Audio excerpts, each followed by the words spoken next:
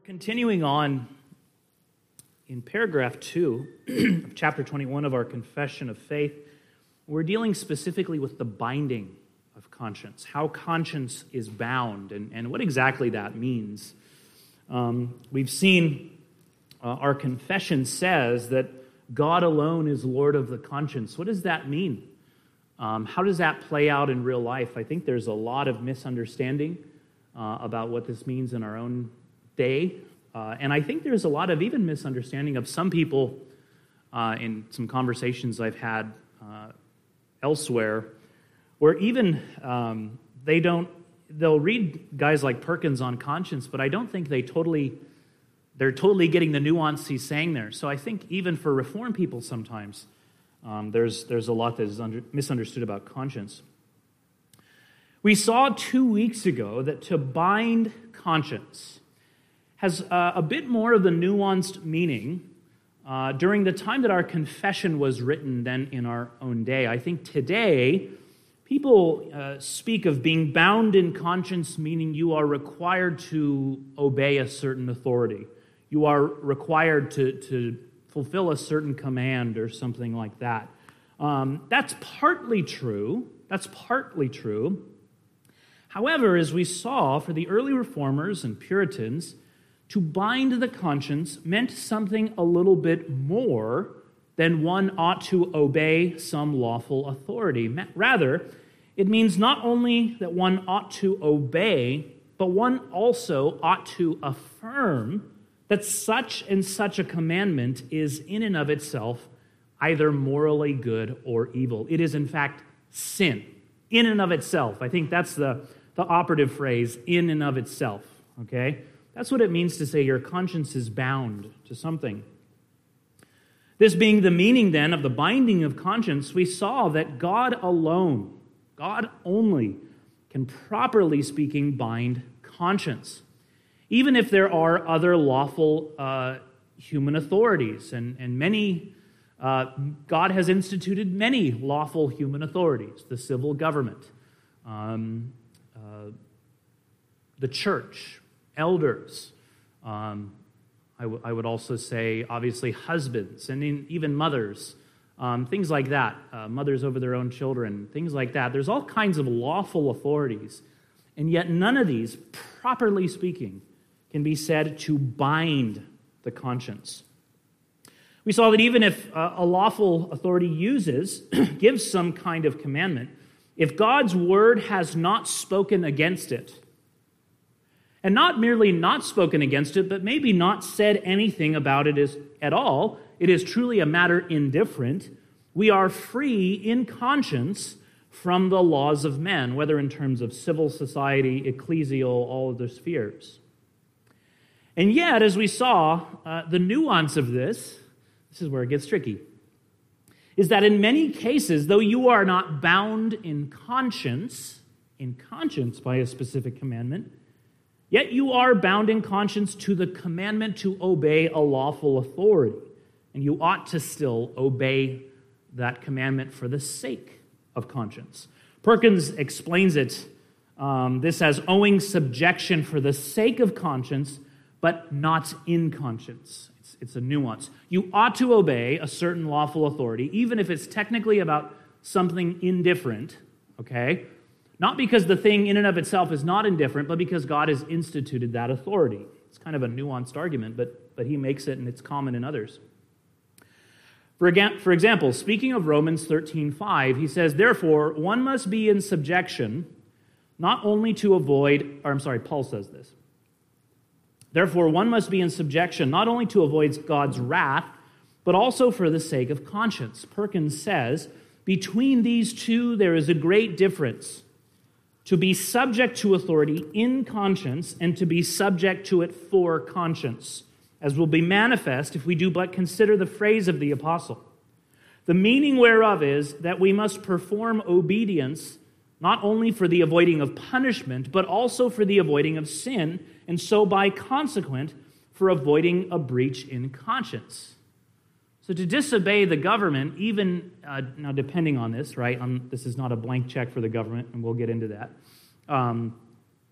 But if it is a matter indifferent, and if it is genuine or generally a wholesome law, to disobey the government in that case would be to violate conscience. It would be sin. But not because the thing is in and of itself sin. Right? We'll give some examples of this later. He says, now this breach is not properly made because man's law is neglected, but because God's law is broken, which ordaineth civil government, and which nevertheless binds men's consciences to obey their lawful commands. Elsewhere, he explains, magistracy, or civil government, indeed is an ordinance of God to which we owe subjection, but how far subjection is due, there is the question. For body, goods, and outward conversation, I grant all. Now, we considered what those were 2 weeks ago, body, goods, and outward conversation. Body means the body. Your body may be summoned to appear in court, right? Lawfully, they have that authority. Your goods, in the sense of your wealth, your property, probably referring to taxes. And then outward conversation, not meaning speaking. Conversation has a different meaning back then. But perhaps either your outward behavior, you can't just go and start a fire in the middle of the street just because you want to. There might not be a law against that. That'd be okay in that case, but they have authority to make some rules like that. Conversation might also refer in this case, the wording back then, to maybe business, commerce. Maybe it would be talking about the regulating of those things. Perkins says, in all of those things we owe subjection. He says, I grant that. Nevertheless, he says, but a subjection of conscience to man's laws I deny. Okay? So you see there's a lot of nuance here, and I think it's the nuance that is so often missing when people discuss conscience, even people who are typically Reformed, and even some who might even have read Perkins. They would take something like this, and I've known some people take certain passages and kind of run with it in a way that I don't think he actually means. Next, we considered the binding of conscience, not properly by God, but improperly as regards human laws. And again, here we made several important distinctions. First, Perkins says of the improper binder of conscience, he says, the improper binder is that which hath no power or virtue in itself to bind conscience, but doth it only by virtue of God's word or of some part of it. Okay? So we can say that in an improper sense, even human laws bind the conscience. In fact, he goes on to say that where a human law is simply a reiteration of God's law, it has more force to it and could even be said to be divine, even though it's rearticulated by humans. He said, if the case fall out as commonly it doth, that human law be not enacted of things indifferent, but of things that be good in themselves, notice that, good in themselves, that is commanded by God, then they are not human properly, but divine laws. Men's laws in treating of things that are morally good and the parts of God's worship are the same with God's law, and therefore bind conscience, not because they were enacted by men, but because they were first made by God, men being no more but instruments and ministers in his name to revive, renew, and put in execution such precepts and laws as prescribe the worship of God, standing in the practice of true religion and virtue. And he's speaking there of worship, but we could say that about the moral law as well. There's a law against murder, right, as there ought to be. Well, that's not man's law. That wasn't man's idea. That's more fundamental than that, and it's not a matter indifferent, right? It is something, well, murder is bad in and of itself because God has declared it to be so. Again, we could see this in our constitution and bylaws of our own church. There are many directions and rules that are taken there directly from God's word, so they have more force. There are some things in them that are truly matters indifferent. In fact, when our committee met, there are certain votes that require a higher majority because they are bigger deals. I forget exactly what they were. Some require 3/5 and some require 3/4, I think, or maybe 2/3 or something, right? Another church might do that differently and not be in sin. A 3/4 majority is not laid down in God's word. We might say you should, it's wiser, but it truly is a matter indifferent, and we would not say you're in sin. There are other things in our Constitution, like that elders can only be men, they must meet certain qualifications. Those are not things indifferent. That was not Sovereign Joy's idea, right? Those have more force than a 3/4 majority, if that makes sense, right? Nevertheless, the church having instituted and ordained these percentages, they are to be followed. And they are even, in a certain sense, improperly, but nevertheless true, binding. Not because of anything inherently holy about a 3/4 majority, but because of the authority of the church, which voted on the matters, and Christ has given authority to determine such things for the carrying out of his commands. Well, what I'd like us to do then today is to move on, perhaps to a little bit more controversial stuff, even more of a fun question, and that question is, at what point can you say no to a lawful authority and not violate conscience, right? Is there such a place? Can you do such a thing, and why? Here, first of all, we should clarify, you should never, ever, ever, if we were to be Michael Scott, with any person, under any circumstances, all that, the whole thing he does anyway, submit to any lawful authority if they are commanding you to sin. You just don't do it. If it's not a matter indifferent, it's off the table. It doesn't matter if the Apostle Paul were to command you to do something, right? It's still sin. It's not a matter indifferent. Perkins says, God's word is to be obeyed, though we should offend all men, yea, lose all men's favor, and suffer the greatest damage that may be, even the loss of our lives. Again, I think Peter and John standing before the council are a good example of this. They say to them, whether it is right in the sight of God to listen to you rather than to God, you must judge. So the council, they were a lawful authority. They're essentially both the religious and the civil authority, kind of wrapped into one, the Sanhedrin. They're a lawful authority, and yet they're commanding them to no longer preach in the name of Jesus, which is a direct violation of God's word and commandment. And in such case, they're not to be obeyed. Whether it is right to obey you or God, you be the judge, right? However, what do we do in cases where a lawful authority commands something that is a thing indifferent, but is still not the best kind of law? Or in some cases, we might say it's a bad law, it's tyranny in the worst case. What do we do in those cases? Here, I would say there are three appropriate responses for the Christian. Generally, there's kind of we'll see. There's three, you could say four, I guess, but we'll say there's three. And they depend entirely on the specifics of the circumstances, okay? The first one is the not-so-fun one, and it's submit, which everyone's like, get to the anarchy, come on, we're not quite there yet, we will get there eventually, okay? The first response possible of the Christian is to submit. Now, we must be careful. This would be in matters that are indifferent, and yet in which we might say, we're not convinced this is the best law, but it's by no means the worst. We would say it's generally a good law, right?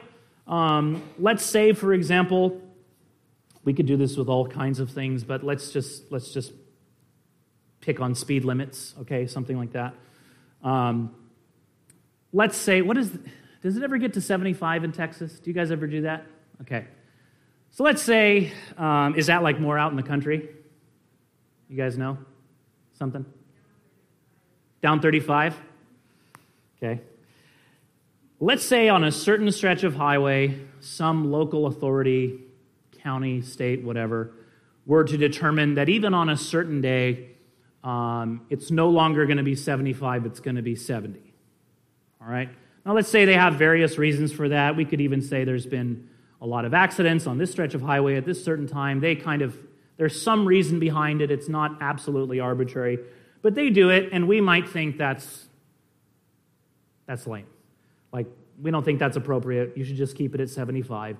You don't totally agree with their reasons. Maybe it's not such a high level of accidents. Something, you're not entirely persuaded of it, right? Do you then no longer have to obey it? No. You have to. It would still be, although the thing in and of itself is truly a matter indifferent. Some states have slower speed limits. Some have faster. Europe, in some places, they don't even have speed limits, right?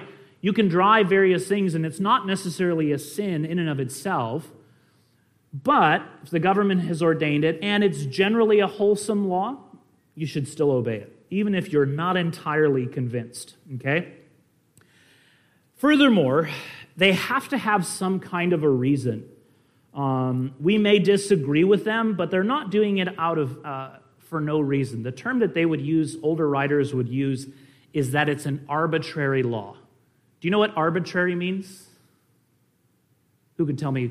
What is the older meaning of arbitrary? It actually has more of a specific meaning.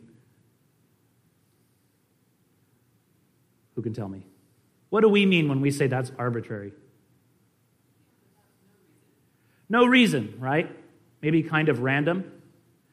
What it actually really means is of mere will. Arbitrium in Latin means will, right? And all the Reformed writers who you would read on this, or even just anyone, would say there should never, even a lawful authority, should never give a command of mere will. You should avoid arbitrary laws. And that's what it means to be arbitrary. So let's say it's not arbitrary, okay, but we still disagree with them. Perkins categorizes this as what he would call a wholesome law. Maybe they're not the best, but they're still wholesome.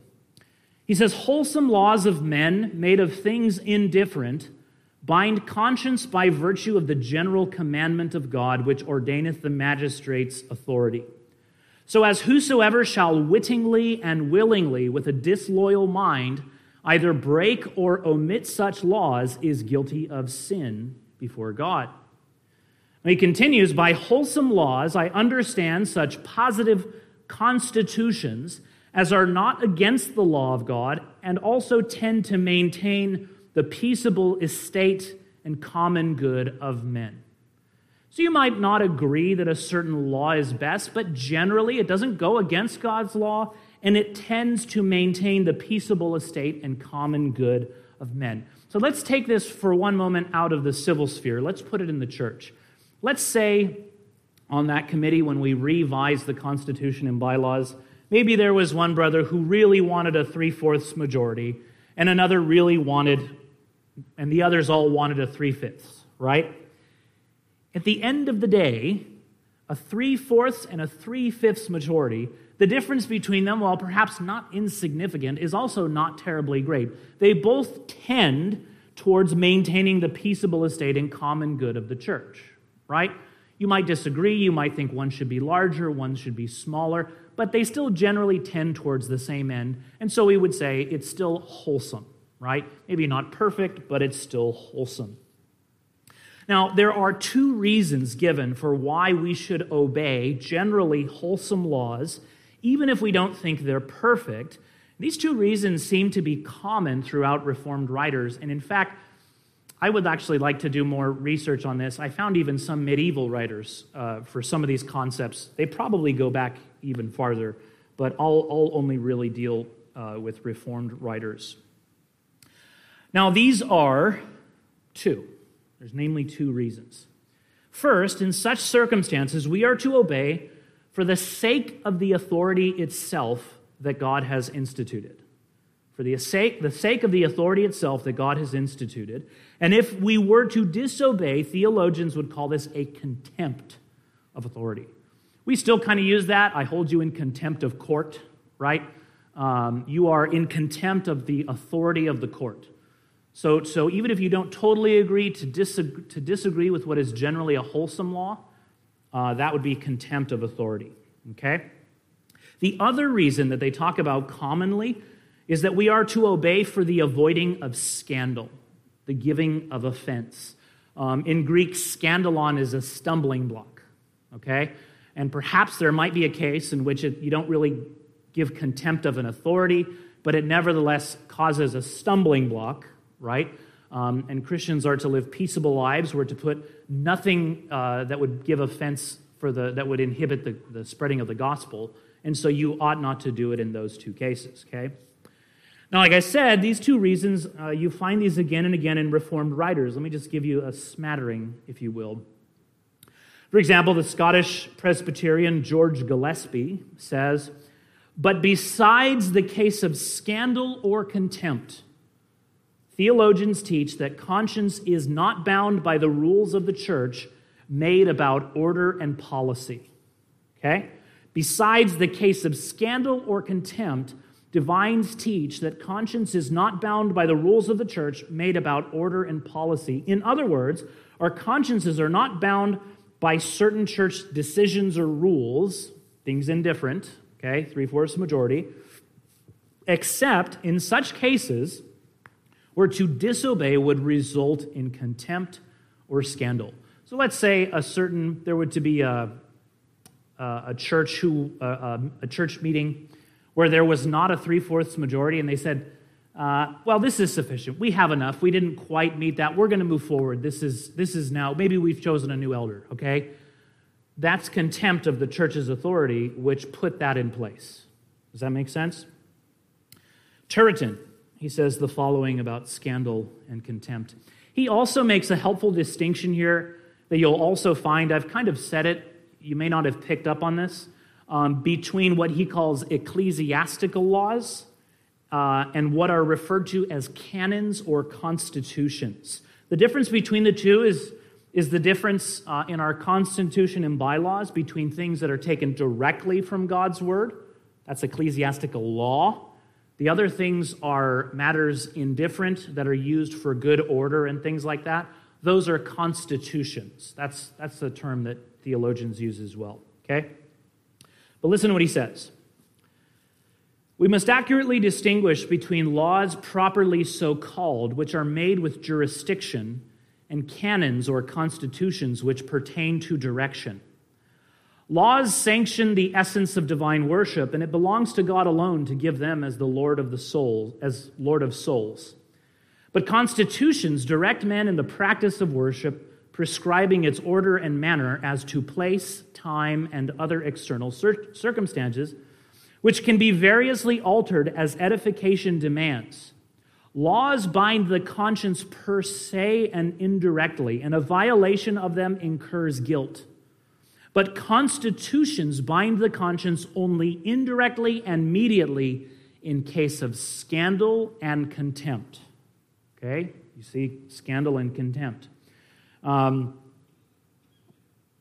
Okay, and then let me give another example. Perkins is helpful on this. He has another helpful concept, this is the one I found even farther back. I found this as far as Aquinas. I imagine it goes back even farther. But it's the idea of doing something not against a law, but besides the law. There might be something that you do that we might say, well, technically you're going against the law, but if there are other reasons that supersede it, they would say, no, you haven't broken the law. You've done something besides the law, okay? Listen to what Perkins says. Hence, it followeth that a man may do anything beside human law and constitutions without breach of conscience. For if he shall omit the doing of any law, 1, without hindrance of the end and particular considerations for which the law was made, 2, without offense, giving as much as in him lieth, that's scandal, and 3, without contempt of him that made the law, he is not to be accused of sin. Okay? So think about this again in terms of, we could say, speed limits, right? Let's say they say on this time of the day, at this stretch of highway, it's going to be 65. Well, let's say something happens and somebody is bleeding out and you need to get to the hospital. You throw them in the car. You're flying down the road as fast as you can without, hopefully, yourself getting into an accident. Have you broken the law? Have you sinned? Well, actually, Perkins would say you haven't sinned. You've acted beside the human law. And it's because you've not gone against those 3 things, right? You haven't given a hindrance of the end and the particular considerations for which the law was made. Speed limits were meant to preserve life. In that particular case, you yourself are trying to preserve life of the person who is bleeding out. Secondly, you have not given an offense to those around you, either in the church or those without. In fact, I would say the average person would be offended if you didn't drive faster to go get to the hospital to save the person. And lastly, you've not done it with contempt from the law. Unless Joe were like following you and you're like, Joe, what are you going to do? You can't pull me over. I've got somebody bleeding in here. That might be contempt, but as long as you're not doing like things like that, you're not trying to have contempt for the authority, right? And in that case, there is no sin. Perkins gives the following example. In time of war, the magistrate of a city commands that no man shall open the gates. The purpose is that the city and every member thereof may be in safety.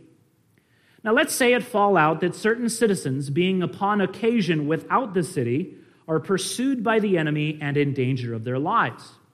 Hereupon some man within openeth the gate to rescue them. The question is whether he hath sinned or no. And the truth is he hath not, because he did not hinder the end of the law, but rather further it, and that without scandal to men or contempt of the magistrate.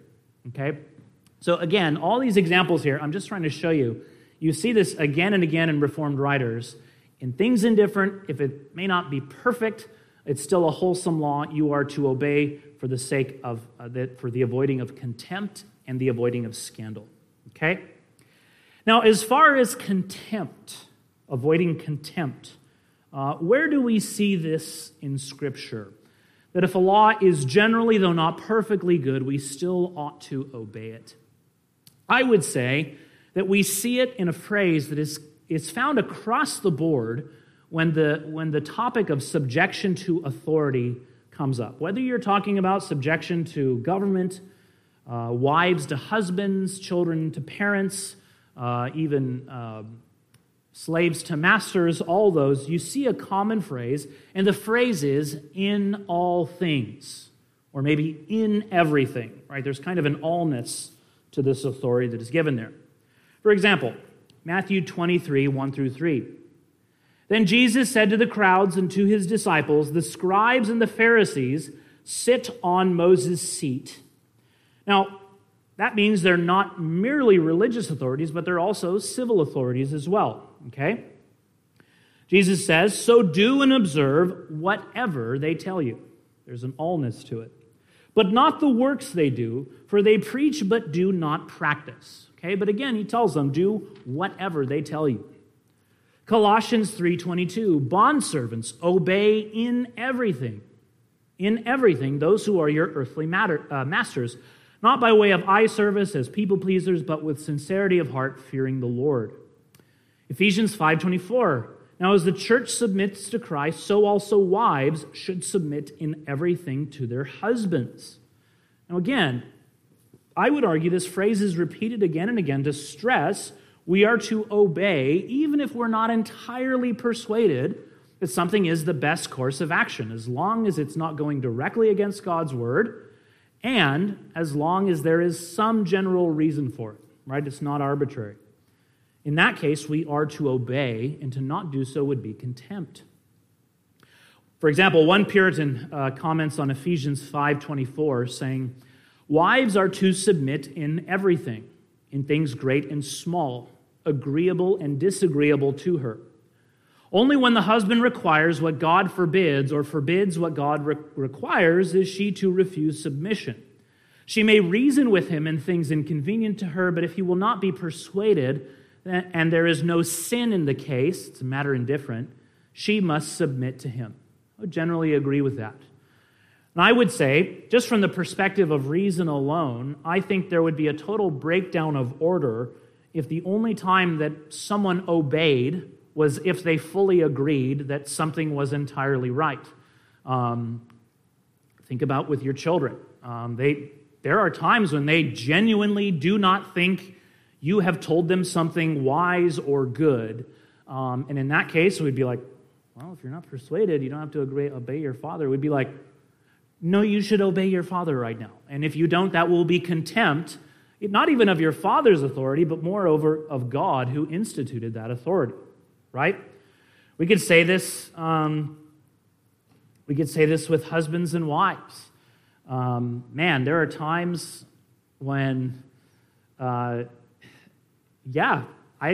can think of several situations in marriage, and I think if there were times when Annika only submitted when she agreed with me, I think there'd be a lot of big decisions that we actually we would be at an impasse, right? And so I think that's just for a reason alone, you would have a breakdown of authority, okay? We are to obey in all things. Second, we are also to avoid scandal. Now, we have looked at this a little bit already in terms of not grieving our brothers and sisters, but it also applies to submission to authorities. For example, we see this in Matthew 17, 24 through 27. It says, when they came to Capernaum, the collectors of the 2 drachma tax went up to Peter and said, "Does your teacher not pay the tax?"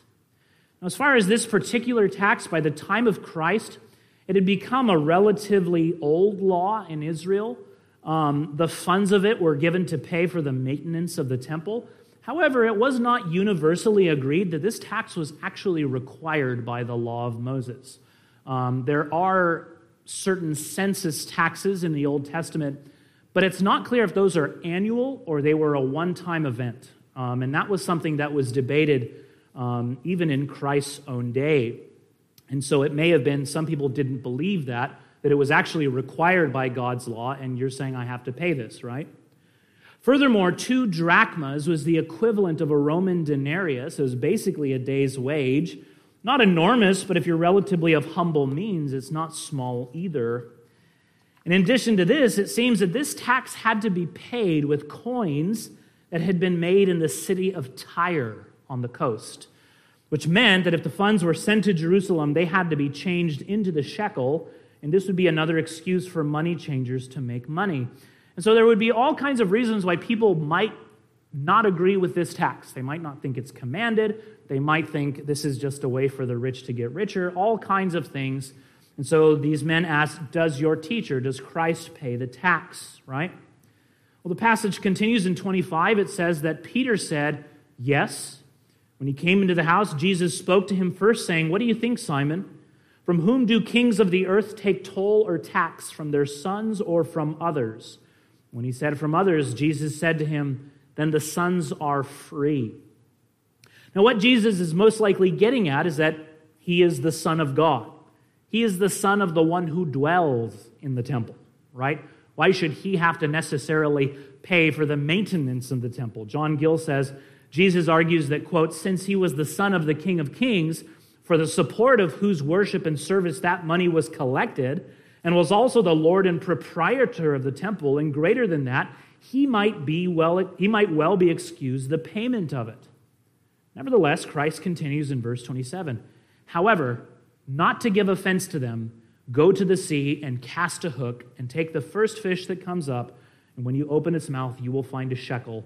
Take that and give it to them for me and for yourself, right? So there, Christ says, let's just do it to avoid offense. At that point, that would have created an unnecessary conflict in his overall mission of redemption. So just to avoid offense, just pay the tax, right? Similarly, Christians are to be wise to avoid unnecessary offense, right? In some ways, offense is inevitable if you're a Christian because the word of the cross is offensive. But we are to avoid unnecessary offense, something that might hinder the spread of the gospel. Paul says, for example, in 1 Thessalonians 4, 10 through 12, but we urge you, brothers, to do this more and more, and to aspire to live quietly, and to mind your own affairs, and to work with your hands as we instructed you, so that you may walk properly before outsiders and be dependent on no one. Again, as we've seen before, the avoiding of offenses for the furtherance of the gospel. Paul says in 1 Corinthians 10, 32 through 33, give no offense to Jews or to Greeks or to the church of God, just as I try to please everyone in everything I do, not seeking my own advantage, but that of many, that they may be saved. So again, there might be a law that we might not consider to be the best kind of law. Maybe it's not contrary to God's word. And yet, because we don't want to just create a big fuss over that, we want the gospel to go forward, we might just obey it in that sense to avoid scandal as well. Okay? So those are the two main things, contempt and scandal. Those are to be avoided. If you can do something, however, without contempt or scandal, you're not bound by a certain law. And next time we'll get into the more fun things of what happens when what are generally wholesome laws begin to go into overreach and then eventually into tyranny. At what point and what courses of action should you take then? There's actually a huge body of literature on this. And we'll see at the most extreme cases, it's totally lawful to take up arms. The Puritans would use the term defensive arms to defend yourself from tyranny. And so all those modern British Christians who are like, oh, the American Revolution should have never happened. It's like, maybe just go back like 300 more years in your own history. And didn't you guys like behead a king? Like, okay, we never even did that here. But anyway, but the Puritans wrote a lot about this because this was a hot button issue. You had those who were for the king saying, you need to obey the king. He's the lawful authority. Your conscience is bound to obey him.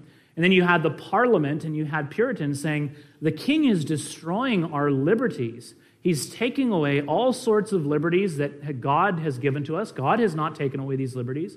And he's totally going against that. And they would say, in such cases, you can even take up arms, okay? That'll be the farthest case. There's another middle ground we have to look at first where it's not quite there. We will get there eventually, okay? That's it for today. Any questions before we move on?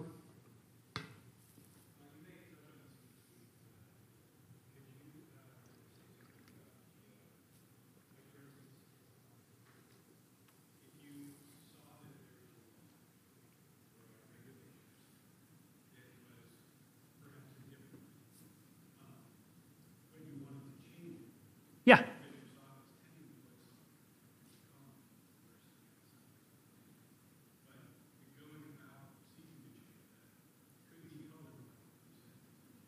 Could be what?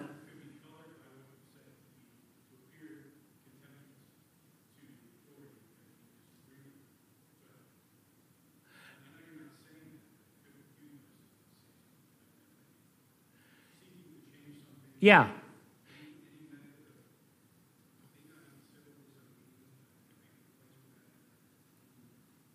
Yeah, that would not be contempt. That would not be contempt. There's nothing wrong with seeking to make good laws and to make better laws and even to overcome those that are kind of wonky. Contempt has a very specific meaning, and it has to be attached to others. You have to violate more than just disagreeing with someone, because you had, again, and we can, you could read George Gillespie on this, or others who were parliamentarians, who were saying that almost like to in any way oppose the authority of the king is contempt. And they were like, that's not contempt. That is too thin of a definition. So contempt it's much more than that. That I don't think any Reformed writer, maybe like some high church Anglican might have argued that would be contempt. But I've not read anything that I would say where they would say that's truly contempt. So yeah, there'd be nothing opposed to even making good laws. It just comes down at the end of the day where you don't agree with something. It's maybe not the best. You're not persuaded it's the best. It's generally a wholesome law. I guess your question is like it tends towards something bad. Then I would say that probably takes away the wholesome aspect of it. And that would be a case that we'll look at more next week, where there's other avenues to take. So that's right, if that's helpful. Yeah, good question though. Any other questions? Okay, you guys are just